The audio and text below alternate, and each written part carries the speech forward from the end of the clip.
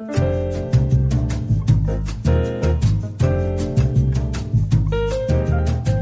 and welcome to the Mark Groves podcast. I mean, the world is officially a shit show. I mean, you might be listening and being like, duh, thanks, Captain Obvious. And I'm like, yep, but it's got to be stated. It's hard to make sense of what the hell's going on. It's hard to know which way's up. It's hard to know who's telling the truth, who's not.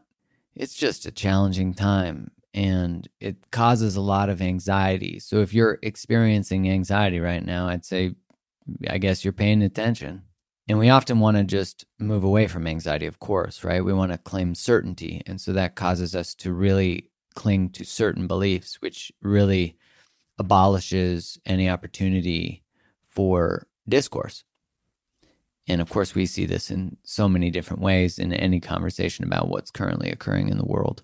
You know, we have so many inconsistencies. And I think that's what's challenging is when you question inconsistencies, you're told basically to shut the fuck up. But like in other ways, like, don't be hesitant. Are you an anti-vaxxer? Are you anti-this?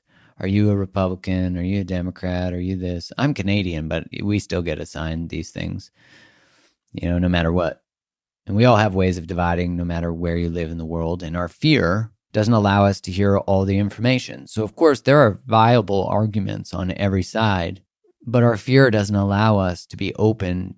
And I would argue, and this is supported by a lot of research, that first off, the research shows that the news has been overwhelmingly negative about COVID. The news is always negative, generally, right? Because if it bleeds, it leads, is the thought. And we live in an attention economy. And so, of course, they try to hijack our amygdala so that we stay on our devices on the news and we consume.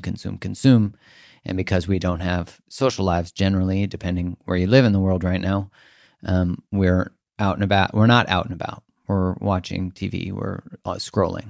And so because of that overwhelming negative information, I think it's pretty safe to make the assumption that any dialogue that opposes that main narrative is immediately shut down, and there are words used to assign to people like that, like anti-vax, anti-this, conspiracy theorist. And the hard part I have about that is, one, like the other day I did a video on my stories where I just said, hey, like this conversation about vaccine passports is important. It's an important conversation to have. And you know, I think we head down a very slippery slope when we're trading medical compliance with freedom. And a lot of people say, well, they've always existed to travel to certain countries. And it's like, not to go to a store, not to go to a restaurant, so they haven't always existed in most countries. And so when I put that story up, I received a message from a friend of mine that said, are you an anti-vaxxer now? And I'm like, gosh, nothing I said in the story had anything to do with that. But that's what we do, is we put people in a box so that we don't have to hear discourse, so that we don't have to be uncomfortable, so that we can elicit shame in them, so they can shut down the conversation and not do any more research or any more speaking. And look at, people got censored for posting about vaccine passports 9 months ago, a year ago, saying it was all going there. Isn't that kind of crazy to you that one, it was censored, and now it's here today, and almost like the narrative's being controlled? That's what happens, is it causes a lot of anxiety within us because you can't deny that happened, right? So then your body's like, well, wait, they're censoring information that's now true. It's almost like they're controlling information. Like that's where the body would just naturally go. The mind would naturally go there. And then we shame people for being vaccine hesitant. I mean, if we weren't talking about vaccines and we were just talking about anything, any medical intervention, and I said to you, hey, I'm hesitant about taking this drug that doesn't have long-term data, we'd all go, that's pretty normal. That's a pretty normal feeling to have. So when we say, don't be hesitant, what are you, an anti-vaxxer? We're trying to shut them down. And essentially what we're doing is we're gaslighting them. And gaslighting is denying someone their experience. And so if you feel hesitant or you feel scared or you are uncertain, that's normal. I don't know how anyone could say that's not normal. Because if it wasn't about vaccines, it'd be normal. But because it's about that subject, there's something greater going on in that any questioning of it, we've assigned an opportunity to just label someone. And of course, shame shuts people down and then they're not going to share. And actually it creates inflammation and it has an immune effect as well, which is not positive. And we start to not trust our own feelings, our own thoughts. We're like, oh my gosh, I am hesitant and I can't believe I'm not supposed to be. You can get shamed for doing this. And so we're threatened with the possibility of not belonging. And this is a huge conversation. I saw a physician post on their stories, pregnant and getting the vaccine, zero hesitancy. And I was like, I don't understand how that's why you would brag about that. Because that doesn't say to me like, oh, you're a doctor, so you not having hesitancy means there's data there. Nope, data's still not there. So if the data's still not there, and now if I'm someone who's not a physician, and I'm like, but I'm hesitant, well, they're not, so I shouldn't be. Again, we gaslight ourselves. And so this happens, and gaslighting happens in lots of emotional experiences. Don't be sad, don't be upset, you're not supposed to be. That didn't happen, and we question our own realities. So if you have anxiety because your reality has been denied, that makes sense. Breathe into your reality. Your reality's real. Step into it. Own it. Because, we can't help but be curious about what's going on. You walk in a restaurant, you wear a mask, you sit at the table, you take it off. I'm sorry. That doesn't make sense. And we all know it doesn't make sense. So let's just tell the truth. It doesn't make sense. And we could say public health people are doing the best they can. Sure. We're a year into this pandemic, more than that now. And we're still doing the same things we started with, which were officially a test back then because we didn't know. All the pandemic plans that countries had were thrown out the fucking window. And we went with, let's all do this lockdown thing, except for some countries. And now the argument is being made that they're actually doing better than the ones that locked down. And there's now 40 plus studies looking at lockdowns and showing no to minimal benefit and lots of potential harm. And so I'm not a public health official, but my understanding of public health would be that you would take in new information and you would make different decisions with new information. The same conversation about masks, no matter where you sit on it, there's lots of arguments for both sides. And there's lots of data to show that ones that states and countries that don't have mandates are actually performing better. Again, not saying one's right or the other, but there's a lot of conflicting information. And I'm from Canada, and Canada is bananas with how they're handling this. And that could be with regards to whatever your opinion is on the vaccine rollout, but also just this idea that we're going to attempt zero COVID as a strategy, but we're not an island. And so we kind of stay kind of open and kind of stay kind of closed. And it's not working. And we should be taking in new information. We're looking at other states and other places where cases are not skyrocketing and hospitalizations are not skyrocketing and deaths are not skyrocketing. And, it just leads us to kind of wonder, why is there not a public discourse on this conversation? When you dive deeper into the medical literature and the medical conversation of the world of healthcare practitioners, there is quite a dialogue going on. And, I saw a YouTube video where there was a conversation with the governor of Florida with a famous Harvard epidemiologist named Martin Kulldorff, I think is how you say his last name. And then there was a couple other physicians from Stanford on there. And regardless of your political opinion about the governor of Florida, the fact that this was a dialogue that was based on science, and these are not slouches. These are Harvard and Stanford. I mean, come on. These are the people that we say, listen to the science, follow the science. And then we're like, wait, not those ones though. And so YouTube decided to censor that, saying that it was misinformation. And it's like, but wait, aren't those physicians, especially Dr. Kulldorff, I know is highly cited. It's like, isn't misinformation often compared to the information physicians like them provide? I mean, you couldn't make this up. And that likely will cause you, as it does me, some internal conflict of like, what is happening here? This doesn't make sense. And so my body has been saying this from the start, that there's just something up, and I don't know what it is. And you got to follow the money, of course. I used to be a pharmaceutical rep. Like, I don't understand how if it was a person who lied and misrepresented data and made zillions of dollars, and then we found out and they got charged and they paid a fine, we would never let them work in that area again. But with large corporations, they just do that. They lie, they misuse information, they misrepresent it, they sometimes hold it back, and they pay $1 billion fine, and then they're okay to do the exact same stuff again, and this time we trust them. Without restoration, without any liability, like there's not liability for vaccine use. So, one, at least in the countries that I'm aware of, it might be different where you're from. So we can't negate that information, that there's a large amount of money that gets invested into the media. And so the information we get from the media is bias. Of course it's bias.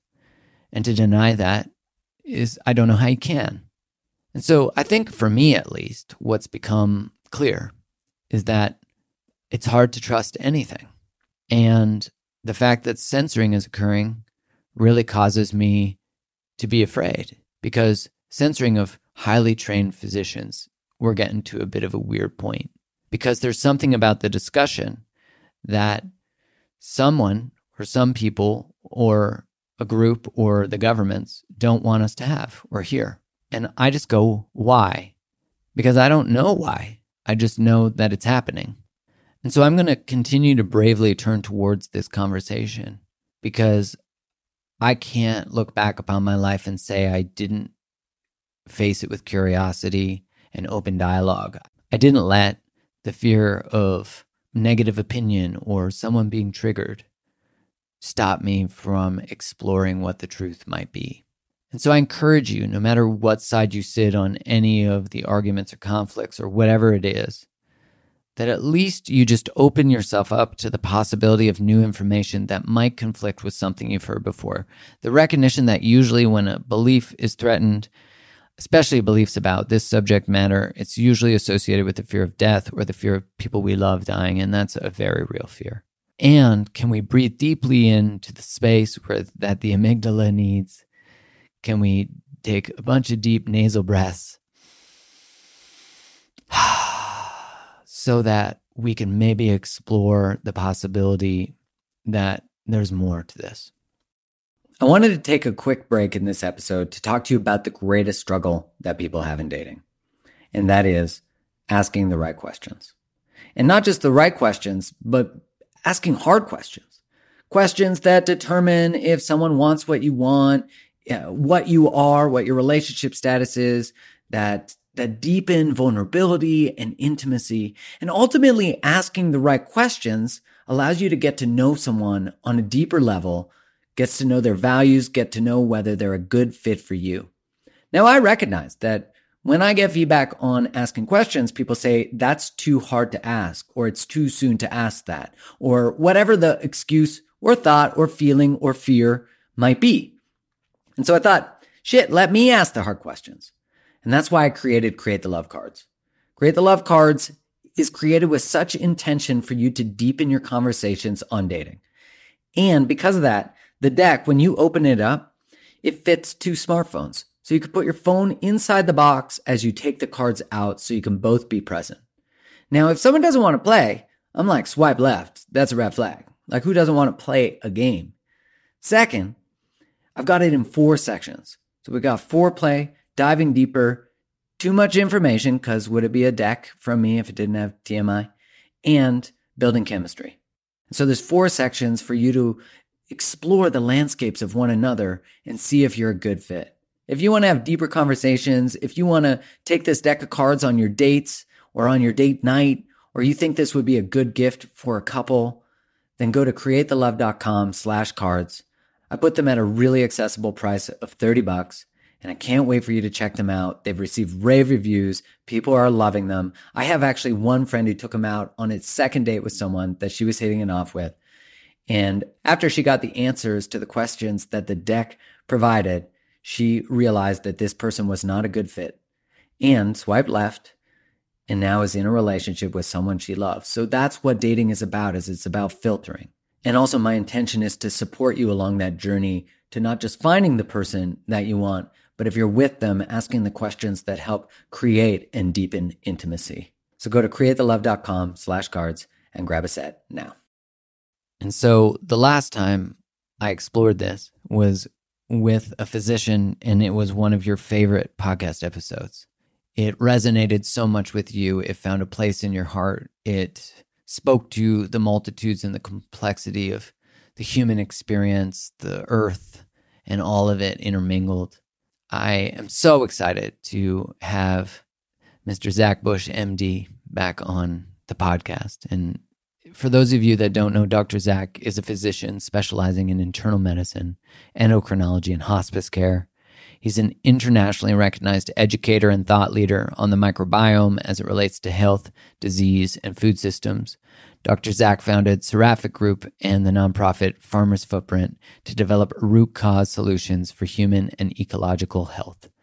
His passion for education reaches across many disciplines, including topics such as the role of soil and water ecosystems in human genomics, immunity, and gut-brain health. His education has highlighted the need for a radical departure from chemical farming and pharmacy, and his ongoing efforts are providing a path for consumers, farmers, and mega industries to work together for a healthy future for people and planet. Actually, before we get started, hold on. I just want to preface this episode with two things. One is you might hear things that you don't like, that make you upset. And I would invite the inquiry into just because it makes us upset doesn't make it not true. And so are we uncomfortable with truths that destabilize us? Of course we are. But so often we get angry at it and want to deny it and make it go away instead of actually turning towards it and asking how that might change how we need to show up and all the things. And the second thing is just to remind you how magical of a being you are. Just like how magical your body is, your mind, that you can change it, that you can shift it, that you can adjust, that your body can heal, that it's this magical creation. And I think we should all just remember that, how miraculous this experience of being on this planet is, and that we even get to have these conversations and hear them and think about them and feel about them. And so let's do this. Welcome, Dr. Zach. Well, Dr. Zach, it is absolute pleasure to have you back on the podcast. Thank you for making the time. Mark, pleasure to be back with you and the whole audience here. Oh, your last episode, and if you're listening and you're like, what last episode? It was, I think it's the most popular episode I've had in recent times. So you clearly spoke to a part of people that they really needed to hear that was different than the sort of fear-mongering narrative that we continue to hear from the media. Yeah, I think that the human spirit is in need of a new platform to rest on, and that is fear-free and guilt-free ultimately as well. And just a spirit of hope is a good one for us to engender in one another as we move forward here.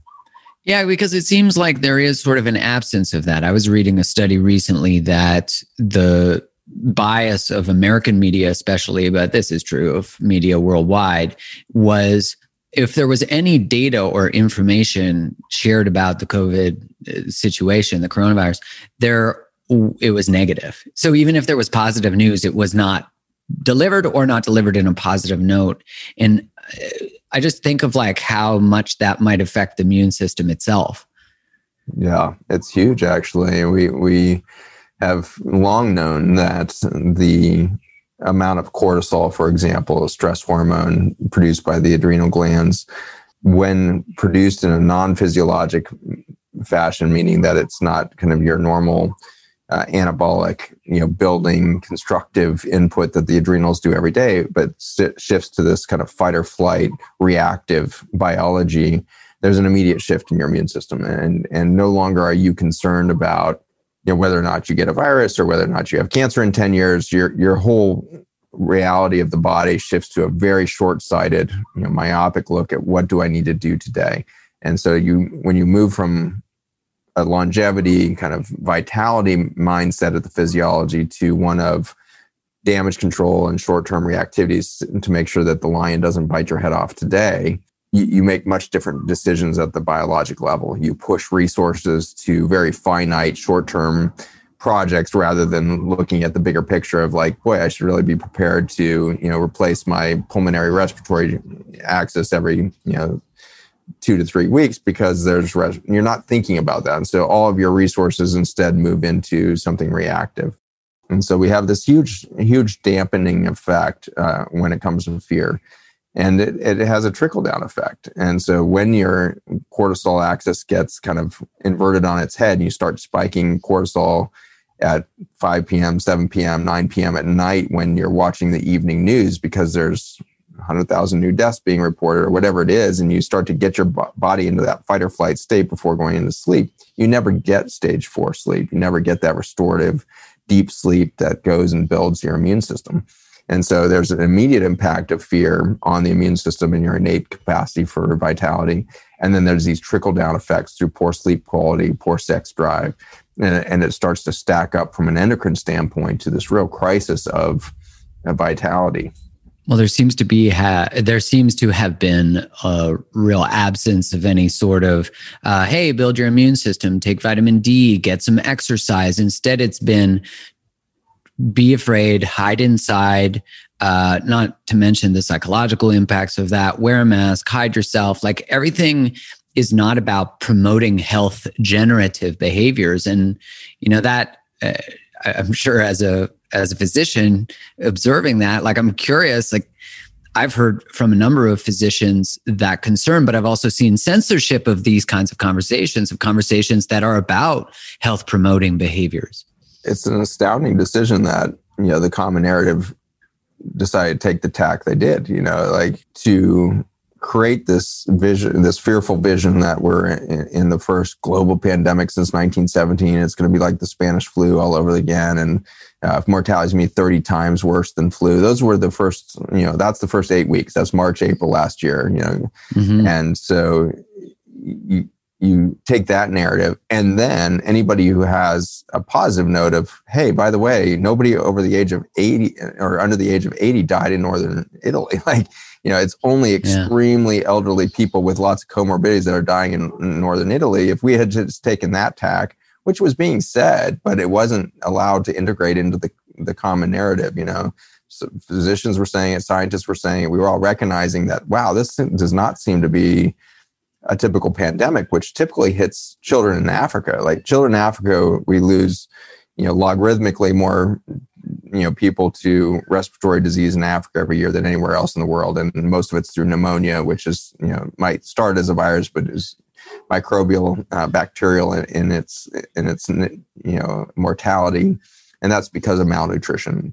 But here we were watching this thing sweep across the globe, and the children in Africa weren't that wasn't the low-hanging fruit for this syndrome. We were seeing it really consistently hitting elderly, and if younger than 80, it was somebody with really rapid aging morbidities, right? And so we can call things diabetes, we can call them heart disease, we can call them chronic kidney disease, but really those are all just nuances of rapid aging.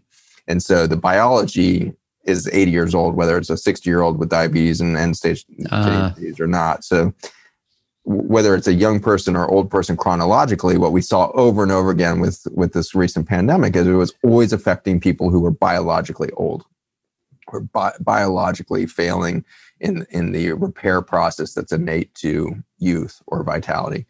And so that tells you immediately about a lot of things that you can proactively do for a population to make a population younger. We know a lot of how to do that. We don't talk about it much in Western medicine because we're so busy doing damage control for chronic disease management. But they're really cool things that we can do for anybody of any age. One of the hormones that's most vital to your innate immune system is vitamin D. And so vitamin D is this super unique steroid hormone. It's not actually a vitamin. It was misnamed a vitamin back in the day when we didn't really understand what these molecules were. It's not actually a vitamin at all. Vitamins and minerals come from our nutritional environment, blah, blah, blah. Vitamin D is a steroid hormone made by your skin when it's hit by vitamin D. When it's hit by sunshine. So sunshine hits the skin produces vitamin D. The vitamin D interacts on 2,000 different genes, which is a full 10% of the human genome.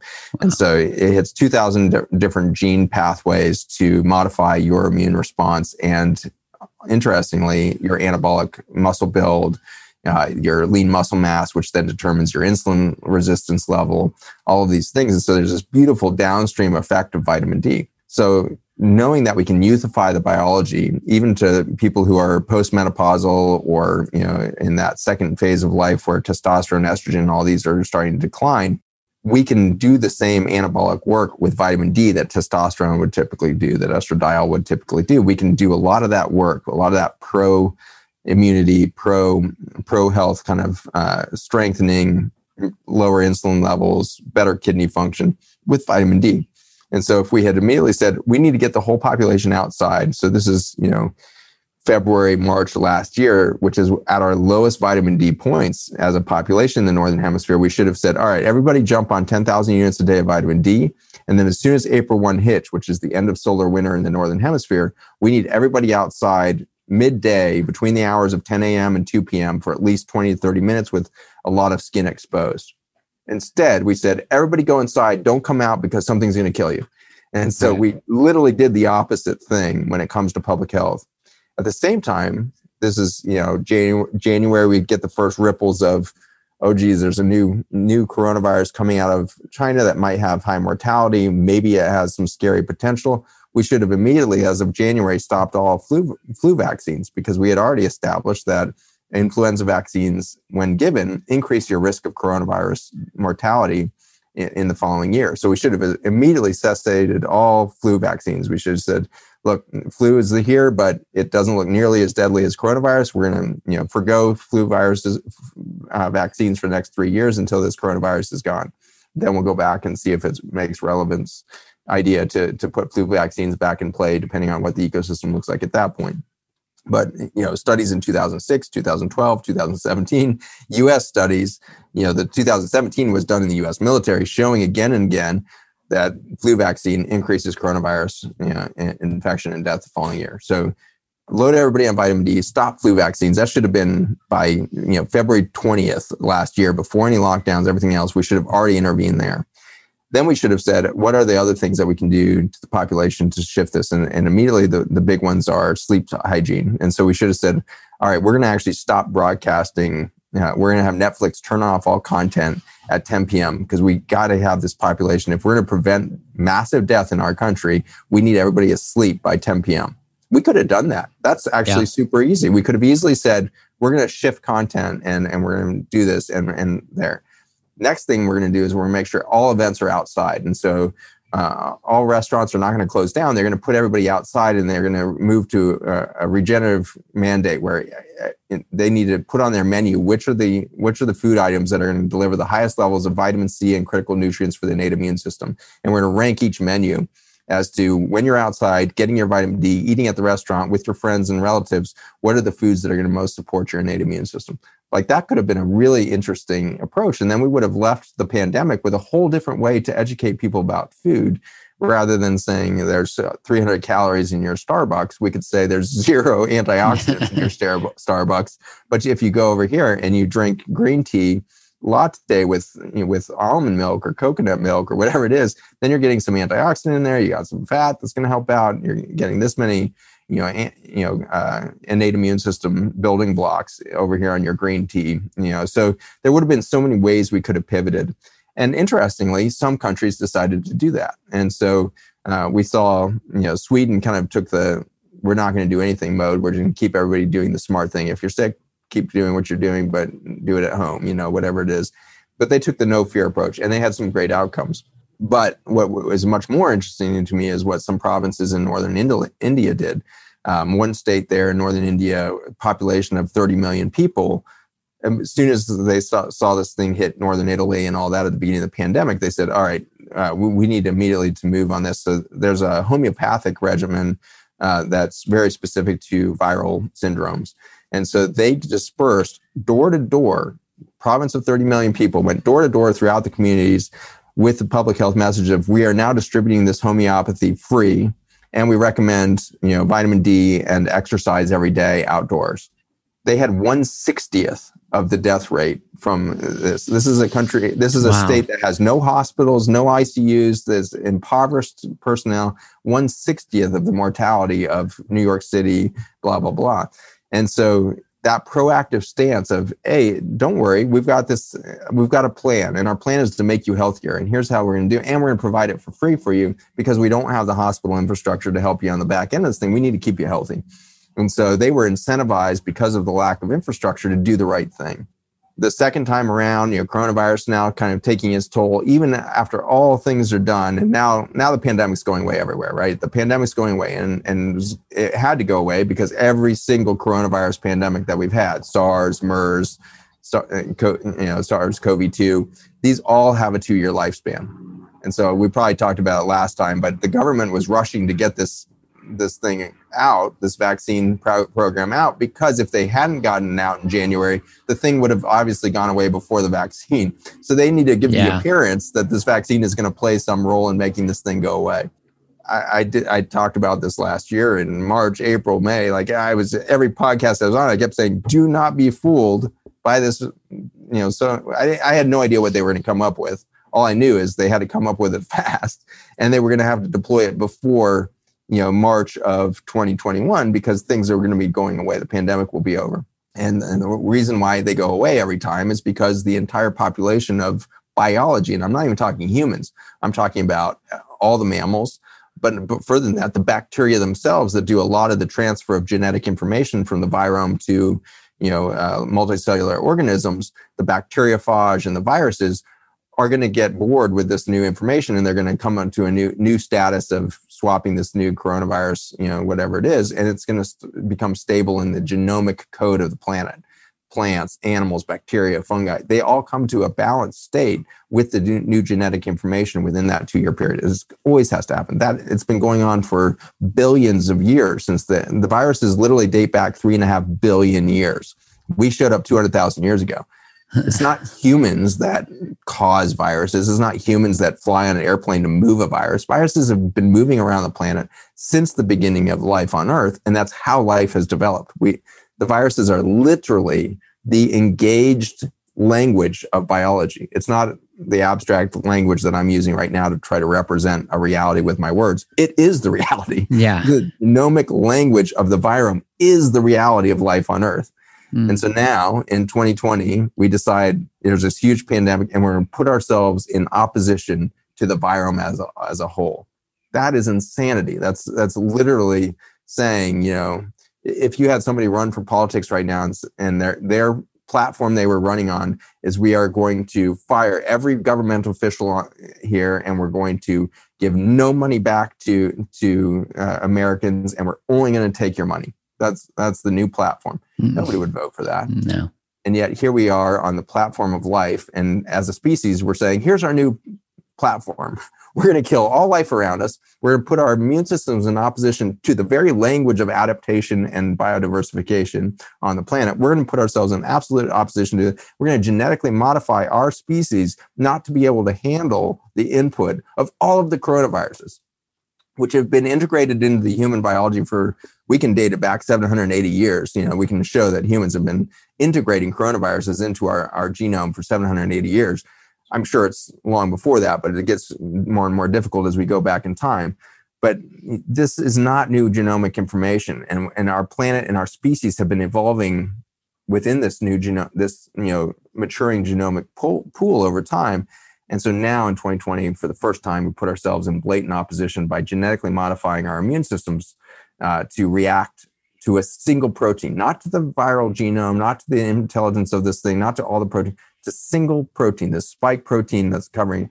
And we have no idea what the ramifications of that is, but I can tell you at the big broad level is we just put ourselves in opposition to a very intelligent genomic language that has built the environment that has allowed for mammals to occur. And we can talk more about that if you want, as to how much of the genome is viral and all of that. But at a big level, what a startling year we've had. Yeah. For the first time, we've put ourselves in opposition to the language of God, to the language of biology, to the language of the universe, to the language of life itself. We have chosen to genetically modify ourselves against it. Seems like just a furthering of the arrogance that human consciousness can have, that we are somehow separate from this whole process rather than part of the process, that we can play God over the process rather than recognize that it only takes a small event, which is cataclysmically large to the human race. And you said on the last time we did the podcast that, we're sort of on the edge of extinction as a species, like we're showing the signs of going that way. And what you said about the timing of when the vaccine gets rolled out versus the endemic sort of transformation that coronavirus is going through, like where it's starting to calm down and the deaths and hospitalizations are going down. I'm sure there are certain number nuances around the world. But what I've noticed being Canadian, paying attention to the data, it's like they're in rapid lockdowns because of case numbers, but deaths and hospitalizations are not following it. And I'm like, why are people not awake to this? And also, because I haven't had anyone on here speak specifically to this, can you speak to the test and why it can be so misleading? Just like give some people an understanding of it. Yeah. So PCR at its development, every single insert that you find on a polymerase chain reaction assay, which is this PCR assay that we've been using to document this pandemic, says right on it, you cannot use this to diagnose a condition, a clinical condition. It is not a diagnostic tool. And yet here we are rushing around the world using this tool all over the place. For me to get on an airplane right now and to get home, I have to stick the swab up my nose and have somebody do this test. That on the black box of it says, this is not a diagnostic tool. So why is it not a diagnostic tool? People would think we're crazy. Sorry, I just have to say, like any other time, we'd all be like, why are you doing that? Like, why are we not paying attention to the disclaimer on the box? Sorry, I just have to say that. Yeah. And, the guy who developed the PCR for coronavirus was so vociferous about, that this is not a diagnostic tool, should never be used as a diagnostic tool.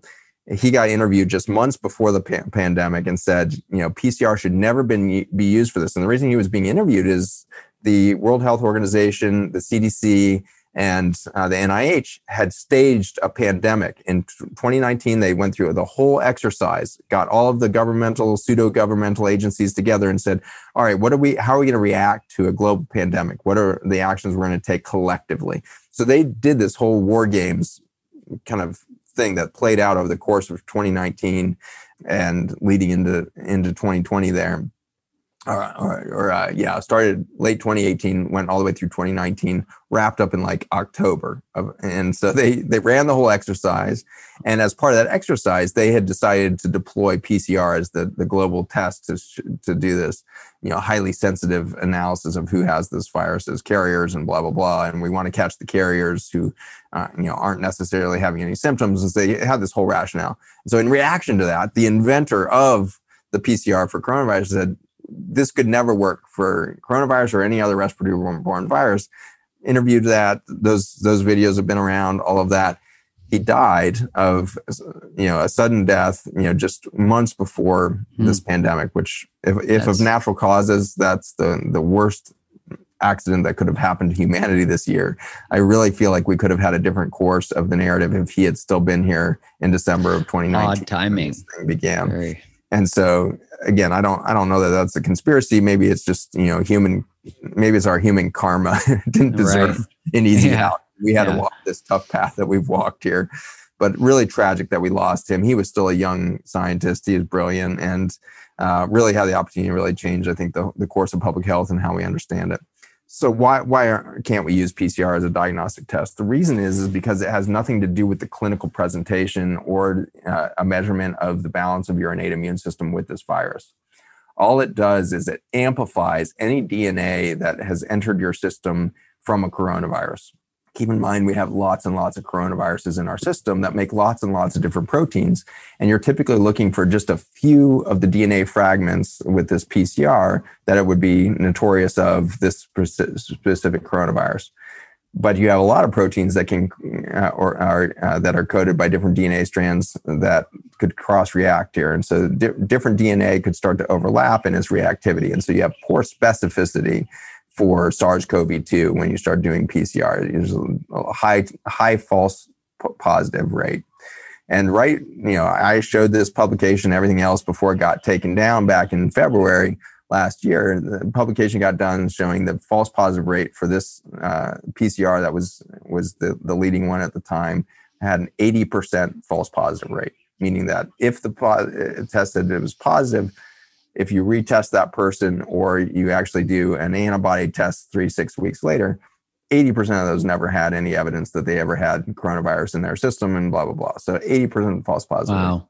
That has been taken down. That got taken down quickly early on in the pandemic. And then we got news that maybe it had a 10% false positive, but we've never seen the data to support that number. What the data they love reporting is that in that same study that said that there was 80% false positive, there was also a 30% false negative, meaning that people that were presenting with coronavirus respiratory disorders were testing negative for it by 30%. And they loved that statistic because it meant that they could then multiply any number of positive tests by another 30% and say that's the real number, So we cherry picked the data, which we tend to do as scientists, and this is why placebo-controlled trials and all of these things are so critical, is we tend to subconsciously, if not consciously, cherry pick the data to tell the narrative that we want to tell.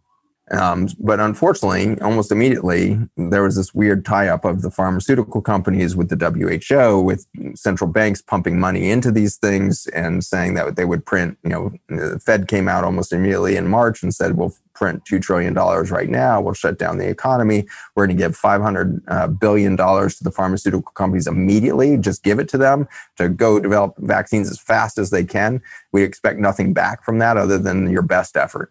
And so we gave $500 billion to the pharmaceutical companies, carte blanche, just said, go do whatever you can with it.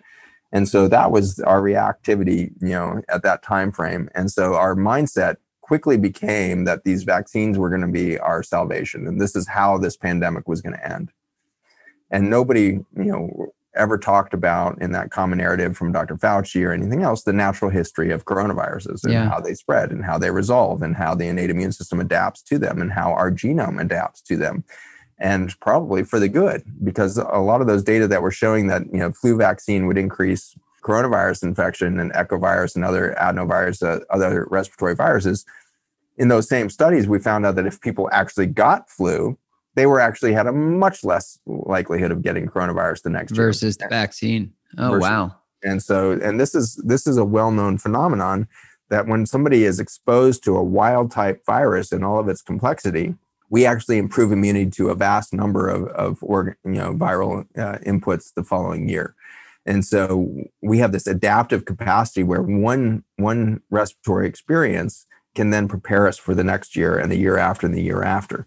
But if we interrupt that natural experience with flu with a vaccine, not only do we lose that kind of broader coverage and intelligence of the immune system, we actually elevate the risk of these other viruses hitting us. So it's very antithetical that we keep chasing one virus with the belief that we're going to change anything.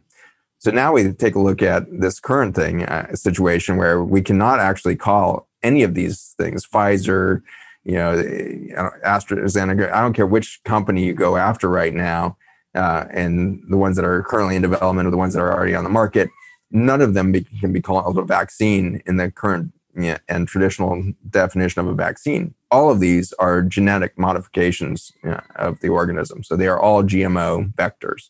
None of them have anything to do with, giving a portion of the virus or anything like that. It's literally, we're going to force your genome to start making, your cells need to start making viral proteins. So it's a genetic modification of the organism, exactly the same way we genetically modified corn to handle Roundup.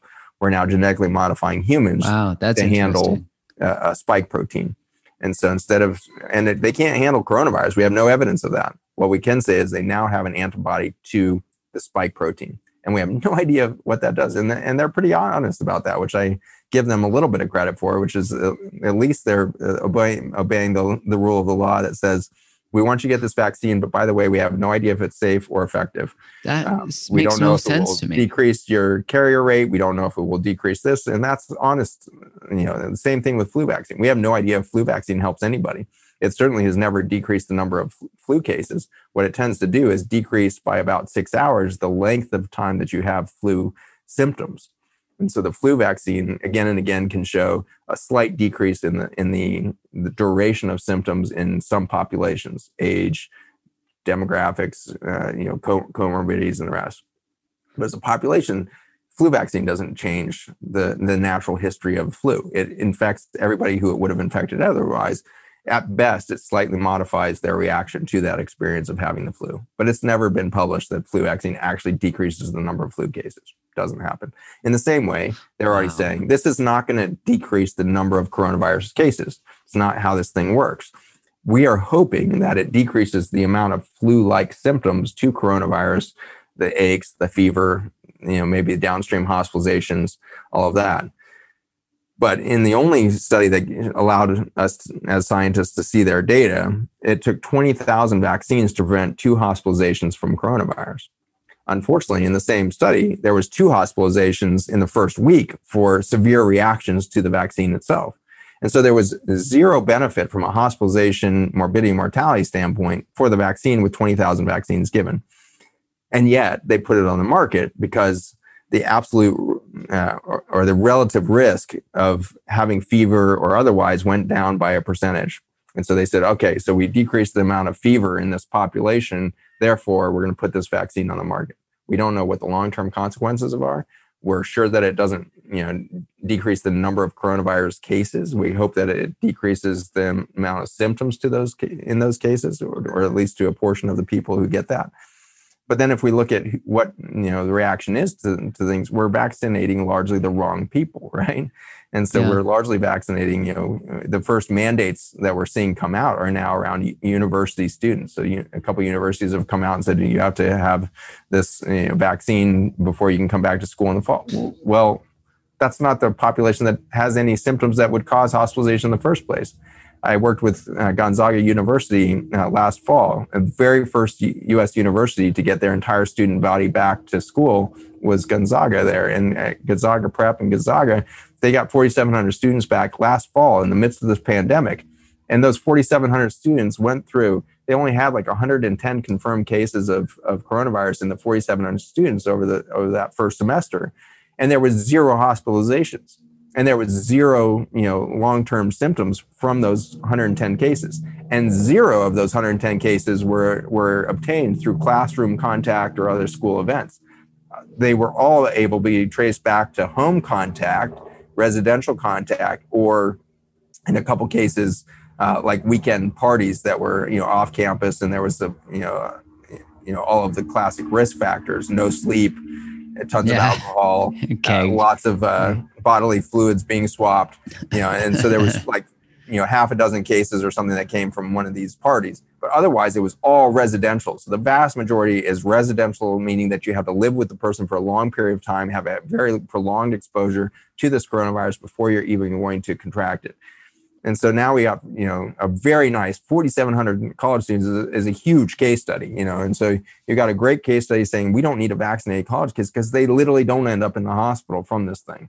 That's not who we should be vaccinating, especially because they are the ones that with the most robust immune system that when they see that spike protein genetic modification, they're the most likely to prevent the most feared complication of what these genetic modification or previous RNA fragment vaccines have been done, like SARS and MERS. We tried to do RNA for that. We've done other RNA viruses. And every time we do that, we create in about 10% of the people this very frightening phenomenon of hyperandrogen state, where it hypersensitizes your immune system to seeing that wild type virus in the future. And when you see that, you go into something called cytokine storm, which then ends you up in multi-organ failure and high potential for death.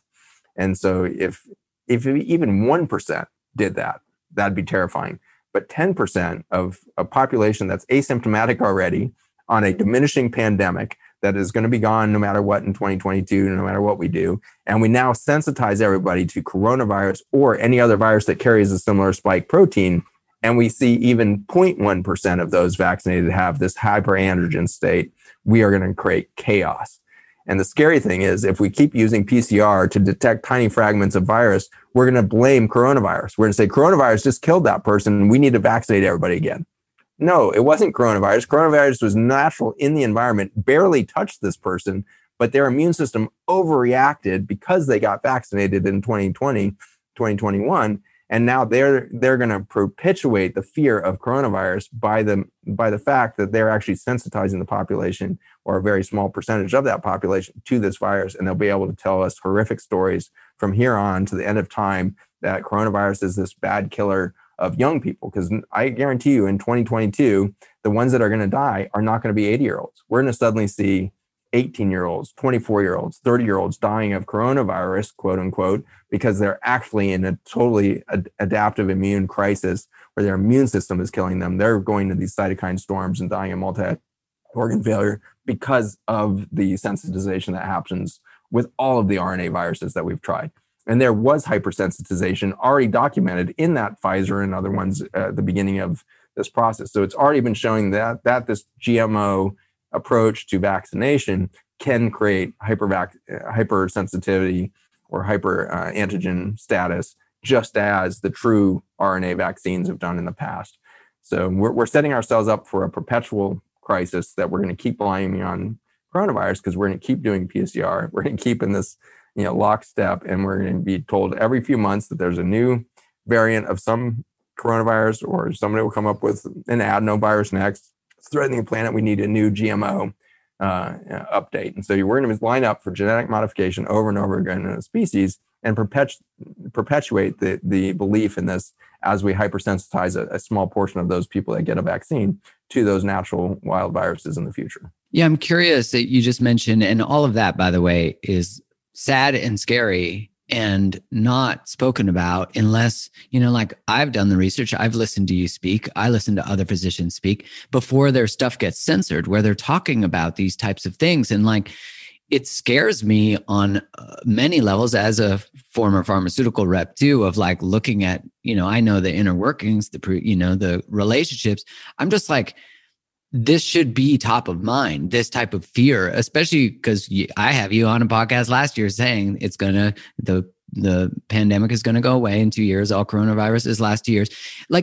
We knew all this stuff. Scientists knew all this stuff. And even the pandemic plan of hey, this is our pandemic plan. Those all went out the damn window, and we all locked down and put masks on our face, which we also said don't work. And then all of a sudden they magically work. And any study that shows they might not is let's censor that. To me, I'm angry about it, because how do you get this information if I'm not interviewing you or you're not on another podcast? Because you certainly can't go put a YouTube video up chatting about this.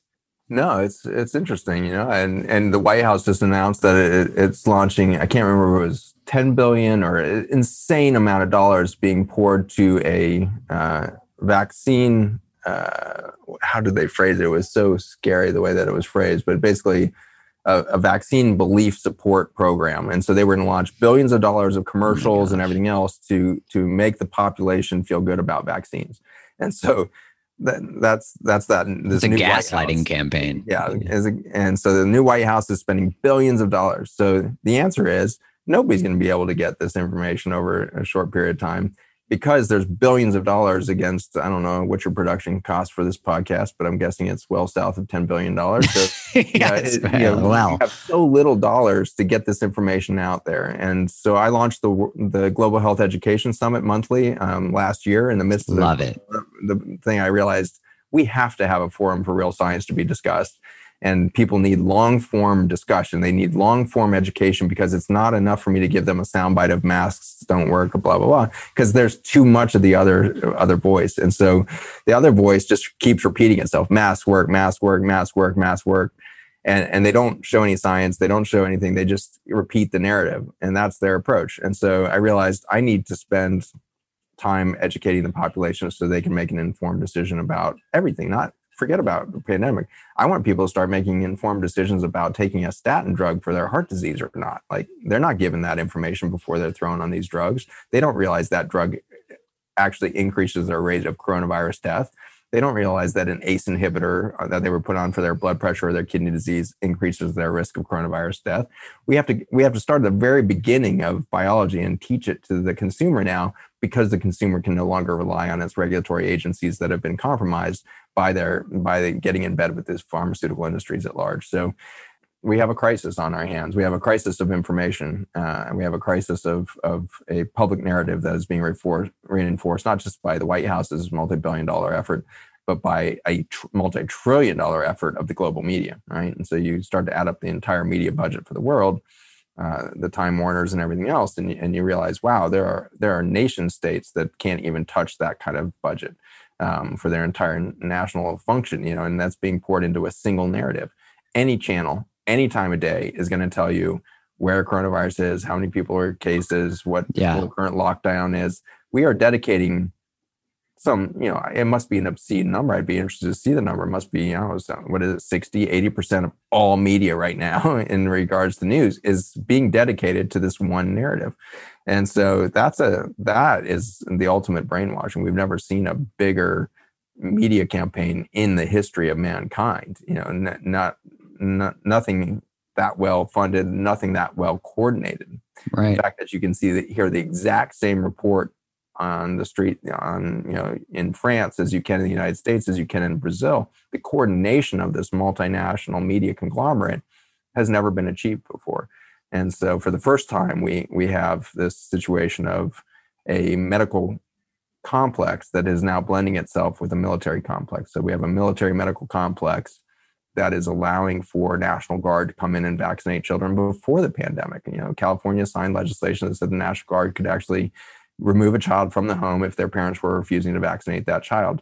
And so that's been on the books for years in California. So, we've allowed for this slippery slope of the military medical complex to come to be a reality. And the pandemic, I think, was the opportunity for it to become a global control rather than a U.S. national control issue. And so the U.S. exported its pharmaceutical military complex to the world through this incredible narrative of the pandemic.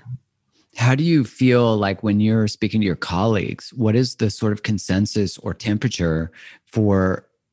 Because you speak out and share, all of your stuff is supported by data.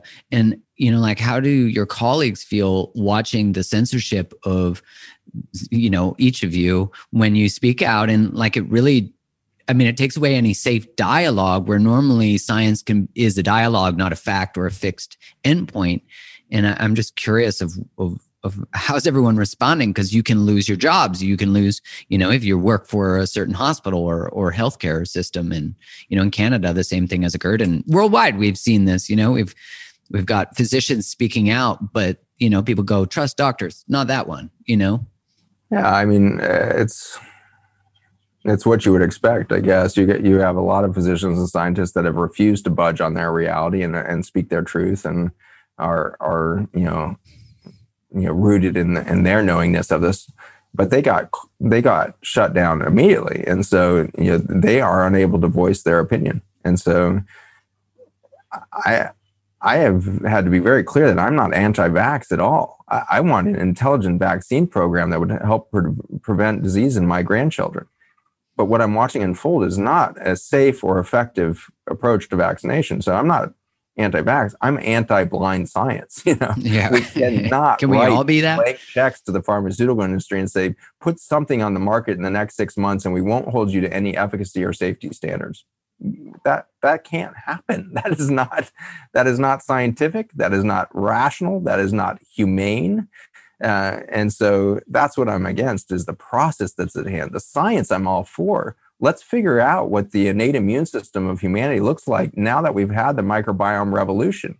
Now that we know that human health doesn't happen unless there's a huge, diverse microbiome within you.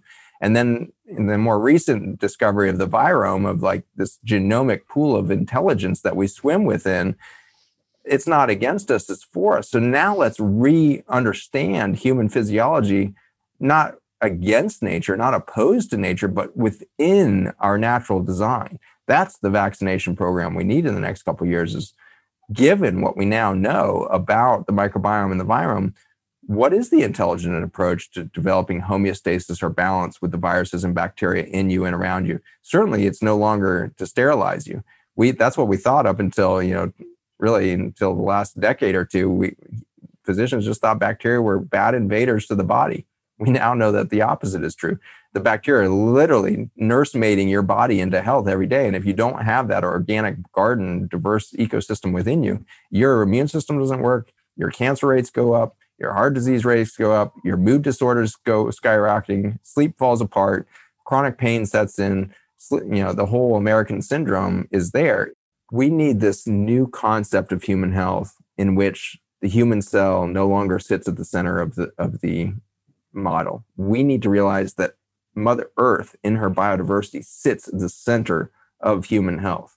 And once we embrace that change in relationship, once we embrace our humble role within this matrix of life on Earth, we will imagine a much different vaccine program. And so I've got, on change.org, I've got a petition to scientists and physicians and the rest to sign the petition that says we need to reevaluate, we need to re-ask the questions about the innate immune system now that we know about the microbiome and the virome. We need a different approach. And so I'm all for being part of the future vaccine industry that puts itself in line with Mother Nature instead of in opposition to it, seeks balance with the microbiome instead of conflict with the microbiome, seeks balance with the viruses of the respiratory system rather than conflict with them. We will find a pathway into that. The science is really cool. If we start building resources within nutrients in our food, our vaccine program could actually be delivered through nutritious food instead of through syringes in the arm. That's an interesting our nutrients within our food could be engineered through good soil management, through good farm practices, through the rest, to have exactly the right mycelial intelligence from the fungi within those soils that would imbue that food with the antiviral components that have long been there. And we just engineered it out of our food through this last few decades of chemical warfare against our food and nutrition sources. So that's the excitement that I have is we need to broaden our definition of vaccines. And maybe that's the silver lining of this pandemic and our response to it is we just broadened our definition of vaccines. Yeah. Now it's genetic modification is included in the definition of vaccination. And so now we need to modify that behavior one more time and say, what if vaccination actually means supporting the innate immune system's response to these viruses instead of putting the innate immune system in vicious opposition to all of these viruses. These viruses have a role, and we know they do because they've always been part of the human experience, and they allowed us to occur. What a fascinating perspective of working in unison with the way nature already works, and that's not a leap. I'm curious, we hear a lot of dialogue about variants, and just like to, because I imagine most people are like, oh my God, a variant of concern. That's very much a group of words that triggers the amygdala for sure. So I'm curious just if you could express a little more of how maybe viruses work and the immune system works in unison and to handle those variants.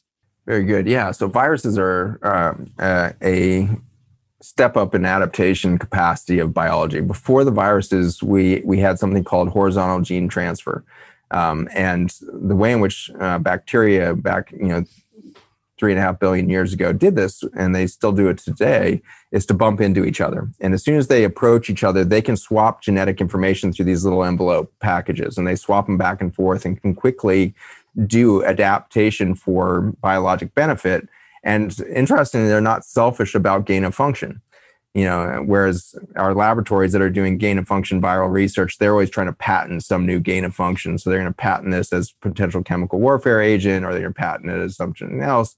But biology has never done that with genetic modification. It's always looked to share genetic gain.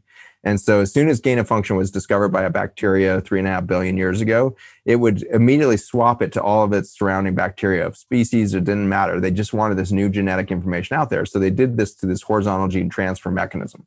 During that process, there was an opportunity to actually absorb not just the genetic information of a nearby bacteria, but ingest an entire bacterium and all of its genetic information.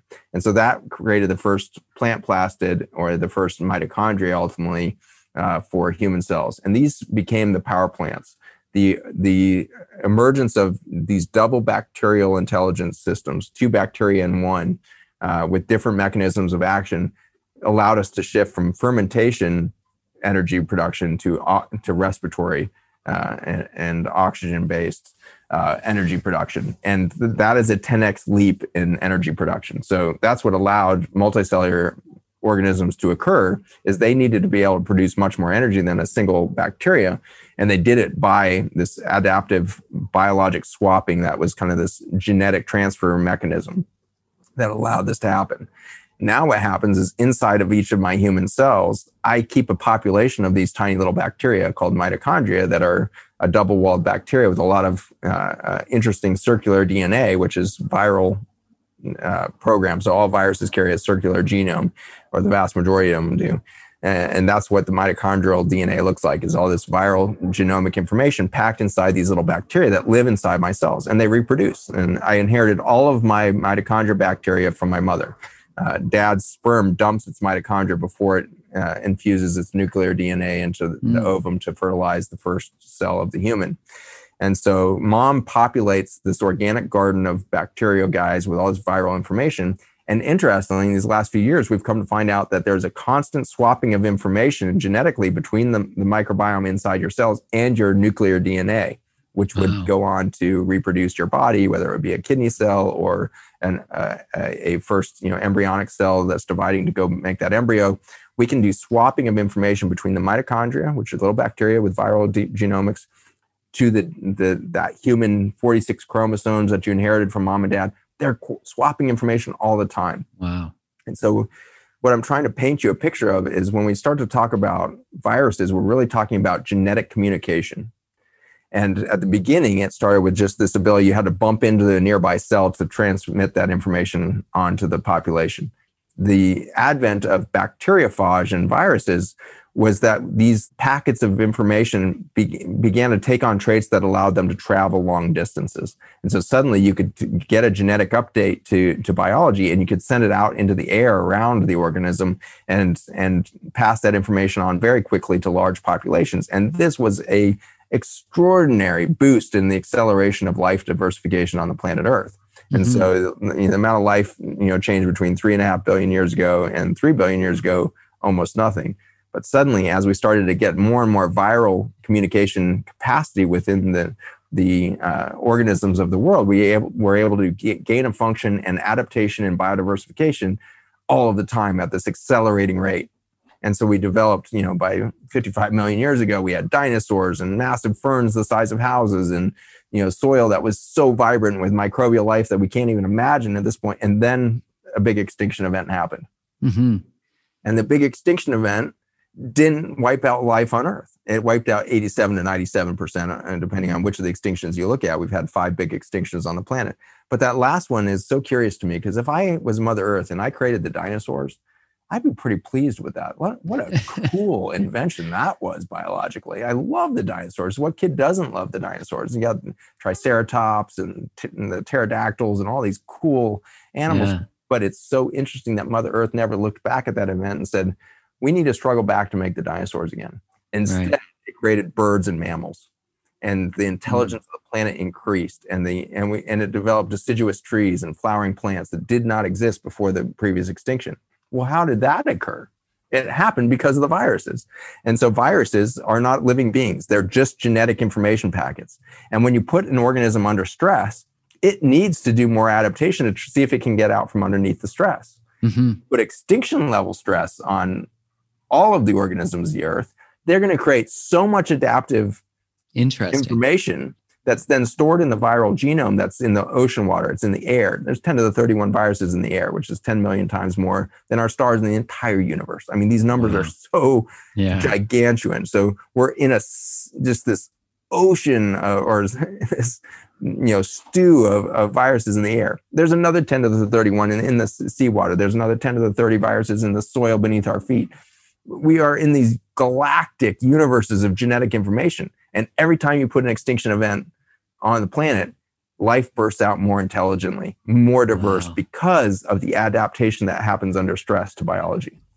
And so as we approach the 6th great extinction, we have an interesting equation of we can certainly march the rest of the planet and ourselves into extinction. No problem. Just keep doing what we're doing. Keep ordering everything on Amazon. Keep buying stuff.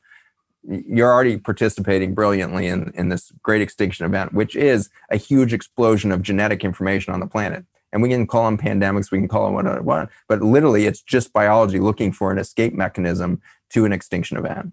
On the back end of this, can you imagine what organisms come after birds, dolphins, humans?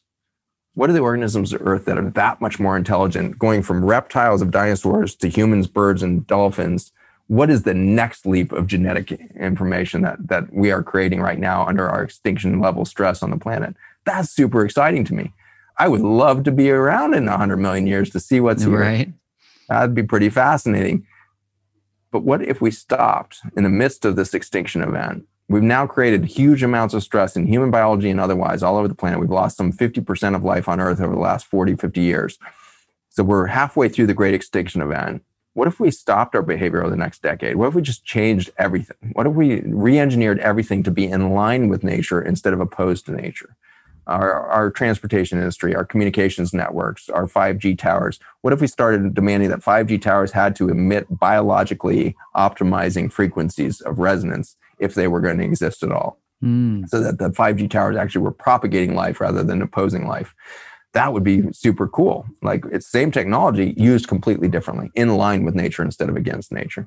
What if we said, okay, genetic modification, all this CRISPR technology of gene editing, super interesting. But instead of genetically modifying our plants and food so that they can handle toxins that then end up in our food, what if we genetically modified and used CRISPR to actually increase the ability of plants to absorb nutrients that fought viruses? And so we genetically modified our food to be more nutrient dense, more nutrient intelligent, so that we never had a pandemic again. We could do that. We can use CRISPR to do that. We can use 5G to do that. We can use these things for great good. We choose not to because there's not short-term gains. We need to create a long ball vision for where we're going as humanity, and we need to start to innovate in that direction. And right now, the entire financial system from stem to stern are built on short-term gains because it was built in a masculine archetype. The masculine archetype is goal-oriented, short-term, win the game, win the war, whatever it is, but you fail to see the forest for the trees. The feminine archetype is not goal-oriented. It's actually process-oriented. And so if we back up for a moment and said, humanity, we're going to let go of the Western paradigm of the masculine archetype of goal-oriented fiscal policy, finance, investment strategies, venture capital, all these things. We're going to reimagine that into a process. And we're going to start building investment vehicles that allow for a long ball, 10, 20-year process to be put in place that would encourage industries as big as the food system, as big as the agriculture industry, to come in line with Mother Nature and co-create with her instead of be opposed to her. Instead of being extractive, it would be co-creative. And we already know how to do that at the farming level. We haven't built the financial models to allow the farmers to do that because we are incentivizing them financially to only do this one thing over here, which is grow as much genetically modified corn as possible. And so if we change our incentives and bring our incentives financially in line with a feminine archetype of, we need a process-oriented belief system that nature knows how to create life, and we need to start to work within that to be co-creators of life rather than extractors of it, we would change the world so quickly. And we would have extinction-level intelligence within the virome to see what would happen next. And we could actually be witness to the next explosion of life and biodiversity of the planet. Wouldn't that be a beautiful thing to pass on to our children? Isn't that interesting to think that the pressure on life today that you're speaking about could be this invitation to a collaborative approach that expands consciousness, nutrition, all these things that we are like aiding, and the consciousness or the intelligence that's about aiding is actually what contributes to the more intelligent life. I love that. What you said about if you in some way help the plants absorb more nutrients, we would benefit from that. And instead, we seem to be removing nutrients from food, calling it, a burger, when it's really just a pile of lab created, it's not intelligent food. And I mean, you're speaking to, I love the beauty of what's possible. And I think we always have to hold on to what's possible. And at the same time, there's this sort of bridge between there is something that has to die in order for that to be born. And, I get scared of the level of inability to even hear anything that opposes the common narrative, and recognizing like how much that affects our biology, this inability to hear discourse, this inability to maybe even feel the hope that you're inviting into us. We need the journey is one interesting thing, right? And so, it's easy for me to get extremely frustrated about what's happened in the last year. Yeah. But, if I get a good night's sleep and I wake up and go walk in the woods and get some time out in the ocean, I come away with the experience and the reality of we're walking the human story. This is it. This is part of the human story now, is that in 2020, we decided that it was reasonable to genetically modify a vast amount of our population against a single viral protein without any evidence that it would work or be safe or anything. And we just did that. All right. So my own family we're members here for these vaccines. So it's not like I've convinced anybody. I haven't even convinced my own family members that they should question this thing. So I have completely failed to bring any level of, change as far as I can tell. And so I'm not here to create change. I'm here to ask questions at this point of what could it be other than what we have right now. And we needed the path that we had, I think, to let the pendulum swing finally to that level of extremity where we let the pharmaceutical companies do everything. Yeah. We just outsourced life to them and we said, we're going to trust you guys. You know what? Here's all the money that the Fed can print. We're now $4 trillion into printing money in the last 11 months. So $4 trillion, and we can print money at will. So just keep doing what you're doing. We trust you to solve this. We had to walk that walk. As a species, we're going to have to lose faith in the chemical industries to create clean technology for transportation, to do anything. We have to stop trusting that they have our interests at heart. The pharmaceutical companies are hard to understand. It seems like they're in the health industry, but how could they possibly put drugs on the market that kill people? Well, they do every single day. And so that's hard to reconcile in the human mind. And I think that ultimately we don't change unless we see the reality for what it is.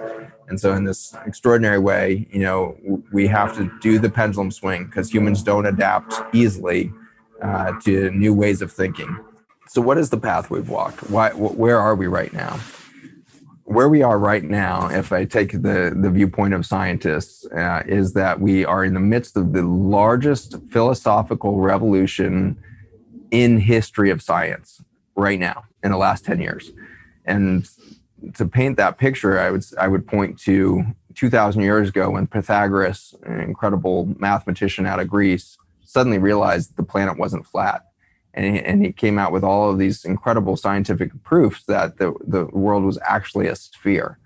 That was so disruptive to human thought that here we are 2,000 years later, and we have a very vibrant flat Earth society. And so after 2,000 years, we still haven't convinced the world that the world is actually a sphere. Humans are really holding on to the belief that maybe this is still flat. And especially when they see government agencies insisting that it is a sphere without really showing any data or knowing science or anything else. Everybody's like, yeah, it is a circle. It is a sphere. Well, that's not reassuring to anybody who's lost faith in their government. And so I understand what's fueling the flat Earth society is this kind of group doubt or doubt of government authority or scientific narratives. I think we deserve that level of skepticism, frankly, because we haven't done a good job of allowing narratives to and discourse to happen. Where we are now, though, is 1,600 years after the discovery that the planet is a sphere, we find out from the discovery of the telescope that the Earth was not at the center of the solar system, and that it wasn't actually the center of the galaxies and all the rest. And suddenly we were not the center of creation. And that was not only extremely disruptive to science, it was disruptive to religion. And so we suddenly had to go down this pathway of, well, what if there's other planets out there then? And what if there's other people out there? It's this existential thing that's challenged us religiously and spiritually. I thought we were the penultimate invention of life within the universe, and God has made man for this thing. And we had all these narratives, and we continue to struggle with those today, 400 years later. And then in the last 10 years, the telescope becomes a new technology, which is a genomics sequencer, a genome sequencer. And when you can genetically sequence an organism like a human and find out that we hardly exist outside of the viral data within us, it suddenly puts not humans at the center of the human life experience. It puts the microbiome at the center. And so how much more disruptive is it to say that humans aren't the center of humanity? Humans aren't actually the center of human consciousness. Humans are an amalgamation of biology on the planet that is expressing its collective intelligence, its collective consciousness through this human experiment, through this human moment that we're in. That's only 200,000 years. This brief split second in the history of the planet is expressing itself human right now. But that human expression is not centered on human biology. In fact, it's the biology of your soil under your feet and the food that you would ingest that's defining that human experience much more so than anything you received from mom and dad genetically. And so you are the amalgamation of Mother Nature herself in your ability to have consciousness right now. Wow. And so what a fascinating, necessary journey for us to take. And if we have to go into extinction now, that's okay, because we made this paradigm leap forward in the ability of biology to hold consciousness. And you can see that in the difference of, a deer that's running running on instinct alone to, a monkey that starts to have a much different concept of self and a much different ability to interact with its surroundings and community and all of that with a different mindset. And so we can see these higher orders of biology march along, and then you get Homo sapiens, and the Homo sapiens have the ability to not only imagine themselves within a community, they're imagining other universes, they're imagining gods, they're imagining, angels and demons. And we've come up with all of these extraordinary abstract concepts around the human experience that are invisible to us, but we have held these beliefs of angels and demons and deities for thousands and thousands of years within humanity. So what we have now proven is that we can advance biology on planet Earth to be able to hold abstract consciousness and behave according to that abstract, belief system.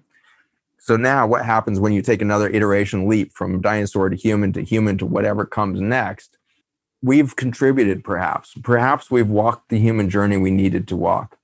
And so my children that showed up and are now young adults, my grandchildren that will show up, my offspring, 100 years down the road at the end of humankind, or 10,000 years at the birth of a new humanity, they're all going to show up on purpose. And if that purpose was to come to this penultimate point of extinction with the level of consciousness that we had derived up until that moment, that is still a high purpose.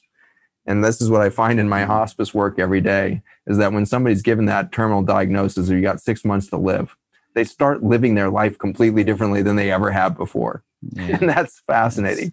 And so when I tell humanity, hey, all the scientists are pointing into something phenomenal in the agricultural community, which is there's only 60 harvests left on Earth, period.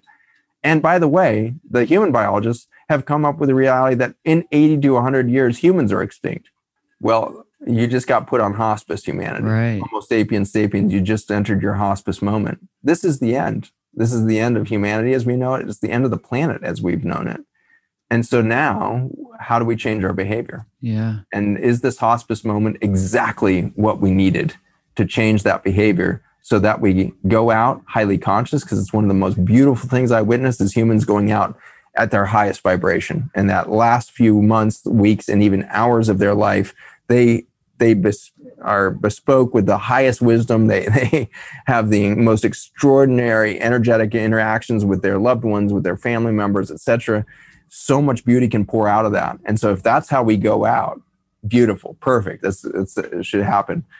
Or if we transform and come into alignment with nature to find out that humanity does not need to go extinct, and we can actually become the most generative, co-creative species that's ever been on the planet, and we can, in just 200 short years, turn this into a Garden of Eden. We could reforest North Africa and the Sahara. We could reforest the deserts of South America and Central America. We could reforest this planet into the most vibrant, diverse, species-embracing planet that exists in many solar systems and galaxies around us and all the rest. We could become that vibrant hub that is so much more vibrant than anything we've seen before. So that's what we could do with our hospice moment. The only equation that really frightens me and makes me really heartbroken is the possibility that we instead, in our hospice moment, where every single year more chronic disease happens, more cancer happens in our children, more autoimmune disease happens in our young people, more mood disorders, more suicides, more homicides, more anger, more war. And we turn more and more of the pain over to the pharmaceutical companies that will happily make more and more narcotics for us to drug ourselves into oblivion. That's the endpoint I fear. And so I don't actually oppose the possibility of extinction. I'm afraid that we move into it in such a drugged up stupor that we don't contribute to the higher consciousness of the next iteration of life on this planet. And so my hope is that we shake each other awake in this hospice moment and say, let's stop the drugs. Let's not focus on preserving, more years of life, and let's look at quality of life. Let's look at rising our vibrational perception of the world around us and the universe around us, such that we would call in new life on this planet, life more diverse, perhaps certainly more intelligent. Let's go there and be in that high conscious state where we're calling in a future that might or might not include humanity, but definitely is in a higher state of beauty and coherence, and less of this extractive, destructive, oppositional behavior that we've expressed as a species. We need to end that. That needs to end before we wipe out so much beauty. And so let's do it awake, whatever we do next. Let's not allow the pharmaceutical companies to palliate us into a drugged up state of stupor that we don't even realize the stew that we're sitting in. And so if we need to go extinct, I'm okay with that. Death is a beautiful thing. It's a rebirth. And we've seen that on the planet as much as we've seen that in single individuals. It is a rebirth. The last Global Health Education Summit we just did on death, dying, and rebirth. If you missed that one, please go tune into that. It was mind-blowing beauty. 5 physicians and 5 healthcare providers, from death doulas to neurosurgeons, expressing their experiences around death and dying that will completely change your viewpoint of death. I guarantee it. You will not walk away from that 2 hours the same person. So dive into that. The month before that, we did what happened last year, which was a 3-hour piece on 95 different science, published peer-reviewed science journal articles on what actually happened during the pandemic. And this month, we're doing genetically modified organisms, and we're doing a deep dive on the science of GMO foods, GMO pigs, salmons, and GMO humans. And now that we have this new quote unquote vaccine program going. So we're taking a look at genetic modification as a deep dive. But of all of those, I would start at the death and dying piece, because when you lose the fear of death, then this whole discussion around extinction and are we going to die, all that, instead just starts to ask the cooler question of what are we going to become on the backside of that? What are we going to rebirth on the backside of human death, whether it be my death from coronavirus or my death from cancer or my death from extinction of the planet?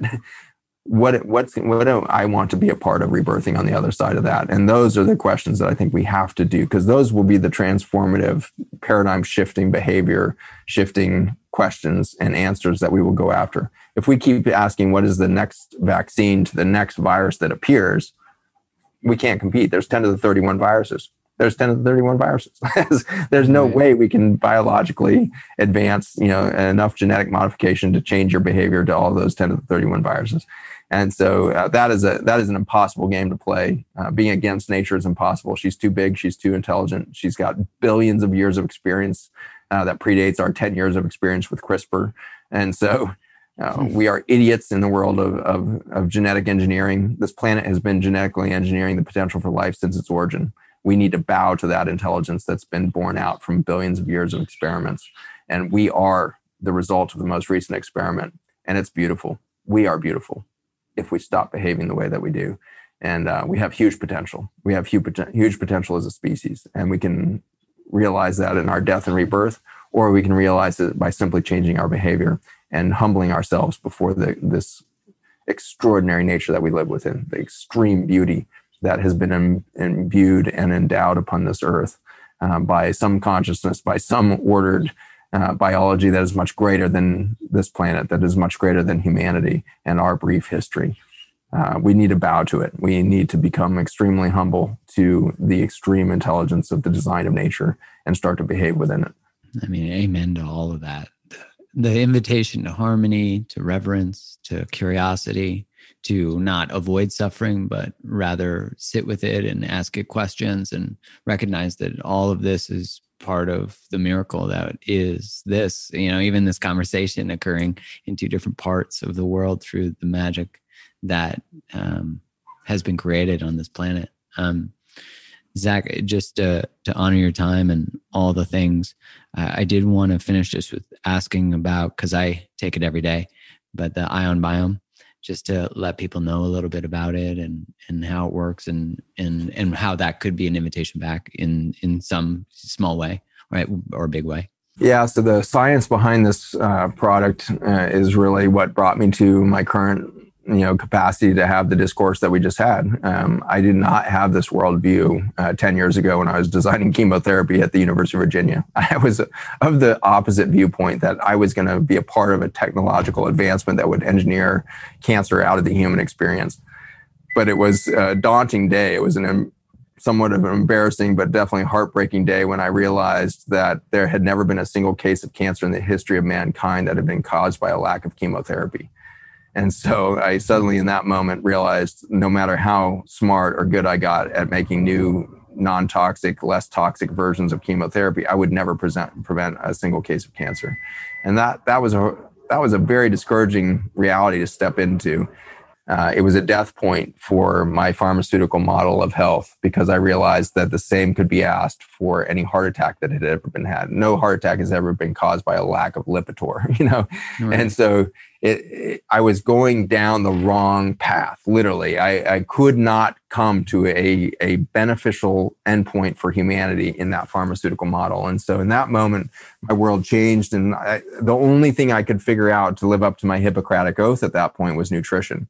And so as an endocrinologist at the time, dealing with a ton of diabetics and all this, I had done a lot of diabetes nutrition education, which meant eat more protein, eat less carbohydrates. We were just so mixed up in our beliefs about nutrition and diabetes alone. But I had started to go down that avenue, and I'd had a couple of doctors really shake up my world of understanding nutrition.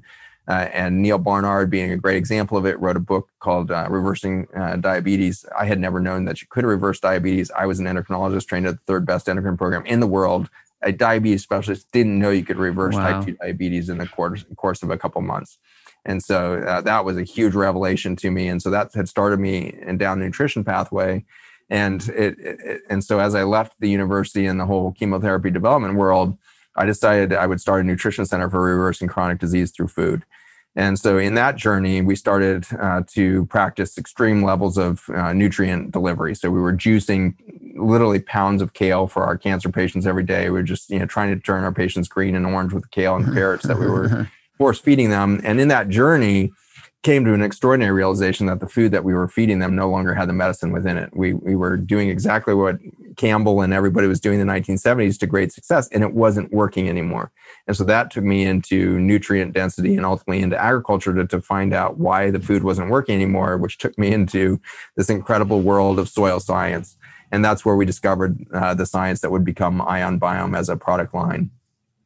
Ion is a family of molecules that are made by bacteria and fungi in the soil, and when they metabolize nutrients. And so when the microbiome eats, it creates a communication network as a result. And the communication network tells the entire organism of life within the soil or within your body what to do with that energy. And so it's a very brilliant model of how the world and of nature works. Is not only does it figure out how to use energy, in the digestion of that energy, it produces an information stream as to how to best utilize that for repair, regeneration of the organisms that would consume the downstream food. And so that's what we discovered within soil and then ultimately within the human gut. In 2013, we launched the company, which at the time was, the product was called Restore. And we were simply extracting all of this intelligence out of fossil soils to put into the human experience. And I say simply, it's a little bit complex on how to get these carbon molecules out of fossil soils and all that. But it didn't take long before we were getting pretty proficient. Now our facility is night and day compared to where we were 7 years ago. And we're able to do this in an extraordinary capacity of taking these huge volumes of fossil soils and extracting massive amounts of information out of these soils. And we put those into liquid supplements that can be delivered, in the case of our first gut product, in the form of a liquid supplement before each meal. And it would inform your body how to accelerate the repair process and regenerative process, not because it was telling the body to do anything. This was the first supplement that actually does nothing to the body. Instead, it coordinates the body's natural response to food and nutrition. And so when you put this in before food, you see an acceleration of protein synthesis from the human body. You see acceleration of immune antioxidant reservoirs being built. You see this whole acceleration of life happen, not because the product is doing that, but because it's facilitating the communication between the cells of the human body and informing it how to use the energy from food to the organism's highest benefit. So it's a really cool way of harnessing the communication network of the microbiome for human health. And so that's what's really evolved to my understanding, that human health is not centered upon the human cell at all. The human cell is only there in response to the intelligence of the nature that it dwells within. And that's exactly what our product has proved out over time. We launched the Sinus product some years back, and it became one of the fastest growing products in the natural sector because it turns out that sinuses, like your gut, tend to leak a lot when we're exposed to chemicals. So alcohol, probably the oldest chemical that damaged the barrier system of your nasosinuses and gut. But the chemicals of today's food system, the Roundup and glyphosate and gluten, refined gluten products, all of these damage these barrier systems, causing leak, causing reactivity to our environment. So we get allergies to seasonal allergies, we get allergies to our food sensitivities. All of that is due to the leak of these barrier systems. And when you put the communication network of the microbiome back in place with ION, you get this rapid reorientation of that's outside, this is inside, and the immune system doesn't have to do the heavy lifting of reacting to everything anymore. You have intelligent barriers put back together, the tight junctions zipper back together, the nasal epithelium and the gut. In this summer of 2021, I'm very excited to be launching the Beauty from Within campaign. We have been working for years to create our skin fortification spray that sprays onto the skin. It has a completely different way of working with the keratinocytes than any skin product ever has. It encourages the keratinocytes to not only create a solid barrier against the chemicals in the water of the shower you're taking in, but probably more importantly, the chemicals that are in the cosmetics you're putting on your skin, from the lotions to the sunscreen to the makeup that you're wearing. There's 160 to 180 different chemicals that are carcinogenic that are typical in the daily experience of cosmetics. If you have a keratinocyte tight junction barrier, you get less of those into the bloodstream. You end up with less toxicity to the organism. So we're very excited to fortify the natural health of the skin. Excitingly, we've also shown that it actually creates an adaptive effect to the sun. So when you go out to get that vitamin D, instead of doing a stress response, your body goes into an anabolic repair process.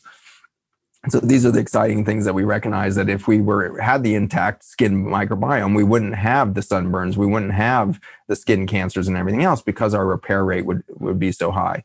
And it's pretty obvious that humans ultimately developed in the context of the sun.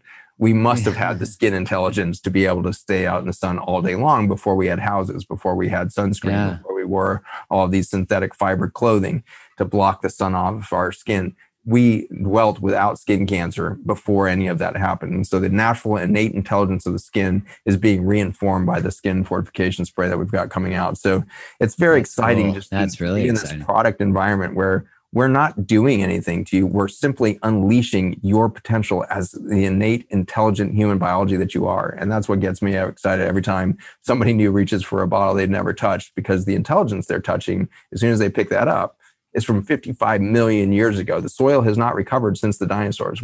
We have never had the same level of intelligence back on this planet yet. Maybe after this next extinction, we get there. But right now, when you reach for a bottle of ION, you're reaching for a level of microbial intelligence that humans, only 200,000 years in existence, have never touched before. Wow. And so it's been a real honor to be part of a product that is literally tying us back to an ancestral intelligence on this planet that predates humanity by millions of years. And that's humbling, and it's been humbling to see its impact on, we've spent a lot of time with children with autism and other conditions, watching them start to reintegrate nature into their systems and express their highest self. I can tell you that the autistic kids in our world today are the angels among us. These are the most intelligent, most high consciousness entities I've ever been around. And they get to start to reintegrate biology in them. They do great things. And so I'm excited that the autism epidemic, the pandemic, the death of humanity is preparing us for a moment that we could actually change our behavior and reintegrate into nature to express our highest self. And when we do that, we will not even recognize the humanity that will come out of that moment. Well, thank you. I'm so grateful to have had your voice on here, your wisdom, your experience, and your gift. I mean, your intention is carried in your words, and I just really appreciate the exchange of time for this and to share with the listener. Mark, I'm so honored to be back on with you. I appreciate the space you hold for me and all of your guests that so advance the human dialogue. So thank you for keeping us in dialogue as humanity. And thanks for being part of that incredible new technology of podcasting that keeps us having conversation together. It's the most precious of human rights. And if we let this civil liberty of conversation be taken away from us, it will be the end of our empire for sure. And so humanity will collapse when we stop valuing communication, when we stop valuing different viewpoints. And so thank you for inviting me on to hear a different viewpoint and to embrace it. Yeah, of course. And curious for the people listening, where do they find you? We'll put the links in the show notes, and where do they find the beautiful products that you were speaking of? Yeah, zachbushmd.com is the website. It'll take you to the whole universe of what's happening in and around me. The ION products can be found on that page. You can also go to the ION website, which is ionbiome.com. But at the Zach Bush MD page, you're going to want to go there for all the education stuff. So our global health education seminars that happen every month, they're free. They've been fully supported by donations only, which I'm really excited about. So there's no paywall between you and all of this science information. The global community has been really generous. So join us monthly. Every month we have between 20 and 30,000 people join us for these things. And so join us for the next event. I promise we'll continue to push the envelope of allowing you to feel more hope for who you are. You showed up right now at the tipping point of all of humanity on purpose, and we're here to empower that purpose with more information and a science primer on what it means to be alive today. Amen. Thank you, sir. Appreciate you.